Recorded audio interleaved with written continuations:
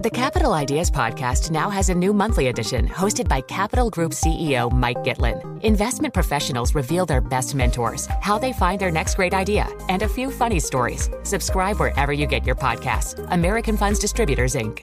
The countdown has begun. This May, 1,000 global leaders will gather in Doha for the Qatar Economic Forum powered by Bloomberg, held in conjunction with our official partners, the Qatar Ministry of Commerce and Industry and Media City Qatar, and premier sponsor QNB. Join heads of state, influential ministers, and leading CEOs to make new connections and gain unique insights. Learn more at QatarEconomicForum.com. Let's get to our guest. Katrina L. is with us, senior economist at Moody's Analytics, joining us from Sydney. Katrina, thanks for being with us. I think you have to admit the data that we had here in the U.S. was pretty encouraging. The retail sales number stronger than forecast, and inflation expectations moderated a bit this month.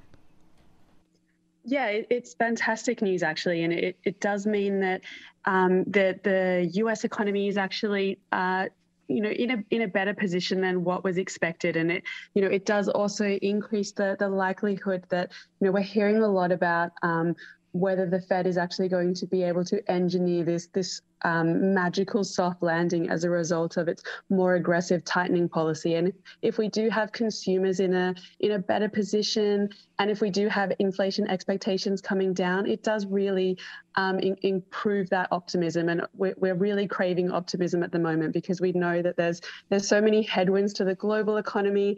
And so the fact that US consumers are doing a bit better and inflation expectations are coming down is certainly good news.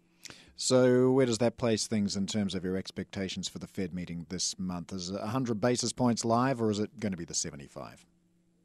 I mean, it's looking at this point like it's going to be the 75 basis points. I mean, if inflation expectations are coming down, there's really no need for the Fed to really go so gung-ho and aggressive on 100 basis points. I mean, it just doesn't make sense. And it also really does mean that because US consumers and US business sentiment is in that fragile position. I mean, I think it's a lot for them to try and take in their stride that additional 100 basis points.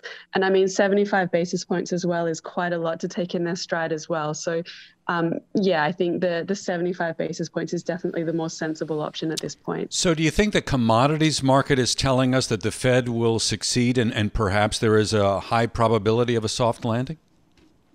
I mean, that's the question that's on everyone's minds at the moment. I mean, there is still that really overwhelming fear that we are heading towards a global recession, and recession risks in the US are still uncomfortably high. And part of that is a consequence of the fact that the Fed is moving so aggressively to try and tame inflation and inflation expectations. So it really does remain to be seen. But what we're really paying a lot of attention on is how business and how well business and consumer sentiment are traveling, because we know that while there isn't necessarily a strong causal link between how businesses and consumers feel and how they actually spend and make investment plans, we know that if they do start to really materially retreat and that anxiety that they're already feeling does translate to their behavior, then that's something that we really need to pay close attention to. We've had this warning today from the IMF that it's going to cut its growth outlook substantially. How would you define substantial? I mean, substantial in this kind of environment is really a relative term. I mean, what we're seeing at the moment is that there's so many headwinds coming to the global economy at the moment. I mean, it's not just coming from major central banks moving aggressively, and it's not just as a consequence of Russia's invasion of Ukraine pushing up supply side inflation, but if we're looking particularly at APAC at the moment, I mean, China's zero COVID policy is really causing substantial and significant economic headwinds. We saw that GDP print for China released last week, and that was a material downside surprise. And so, I mean, if we're seeing global growth coming in between that 2 to 3% realm this year, I think that would be within expectations at this point. And Katrina, you did mention COVID zero when we were talking just a moment ago in China. For China growth, what are the longer term implications of hanging on to this policy?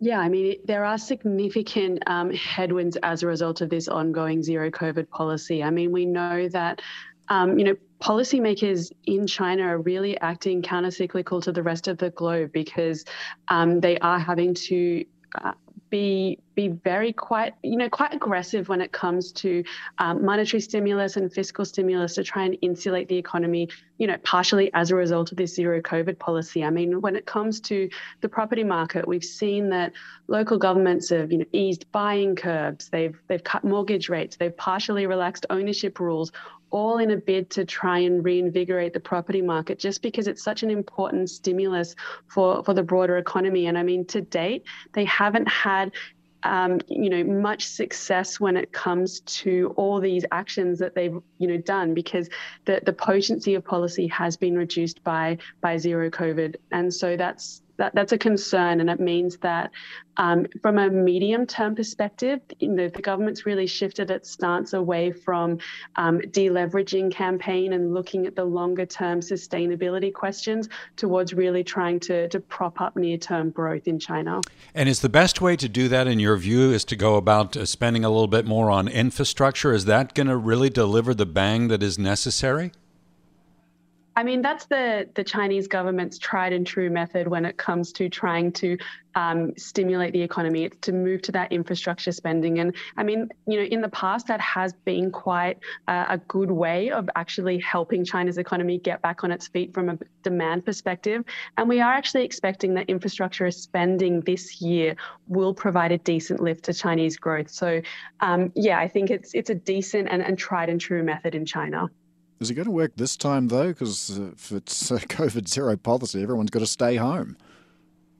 Yeah, I mean, what we're seeing as well in China is that, while there is the risk of another kind of Shanghai-style lockdown where we do see these extended lockdowns, there is that strong preference as well towards more localized, sharp lockdowns. And so while that is obviously creating a lot of anxiety because the government isn't embracing endemic living the way the rest of the world is, it does mean that more localized lockdowns, means that, that the infrastructure spending might be able to kind of lift the demand environment, particularly if there are exemptions offered to certain workers to continue to, allow those projects to keep going. One of the interesting things to watch is the boycotting situation on some of the mortgages for these properties. And I'm wondering if you've considered the second order effect of something like this.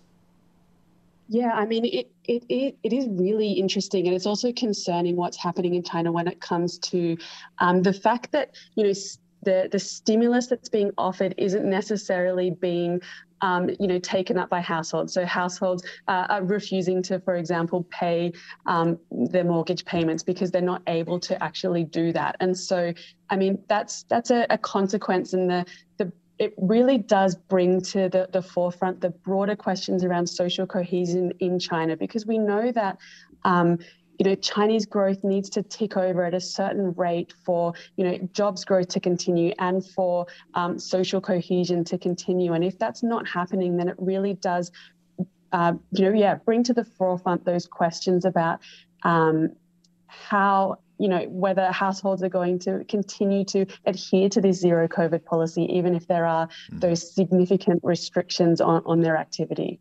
Katrina, 30 seconds left. Couple of big central bank meetings in Asia this week, Bank of Indonesia, Bank of Japan. What are you expecting? So the real one to watch will be Bank Indonesia, and we are expecting a 25 basis point hike from them because the rupiah is coming under increasing, pressure, and so they are wanting to kind of stabilize that. And so we think that Bank Indonesia will finally come off the sidelines and deliver a 25 basis point hike. All right. Thanks so much, Katrina L., Senior Economist at Moody's Analytics. From Silicon Valley to Wall Street, the promise and perils of artificial intelligence are playing out on the world stage. But what will the next phase of AI adoption look like? Which companies, from big tech to startups, will dominate?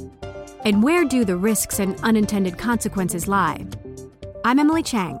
Join me at Bloomberg Tech in San Francisco, May 9th, to answer many of the industry's burning questions, alongside Snap's Evan Spiegel, Xbox President Sarah Bond, OpenAI's Brad Lightcap, top researcher Dr. Fei Li of Stanford, and many more. More details and just a few tickets left at Bloomberg.com/TechSF.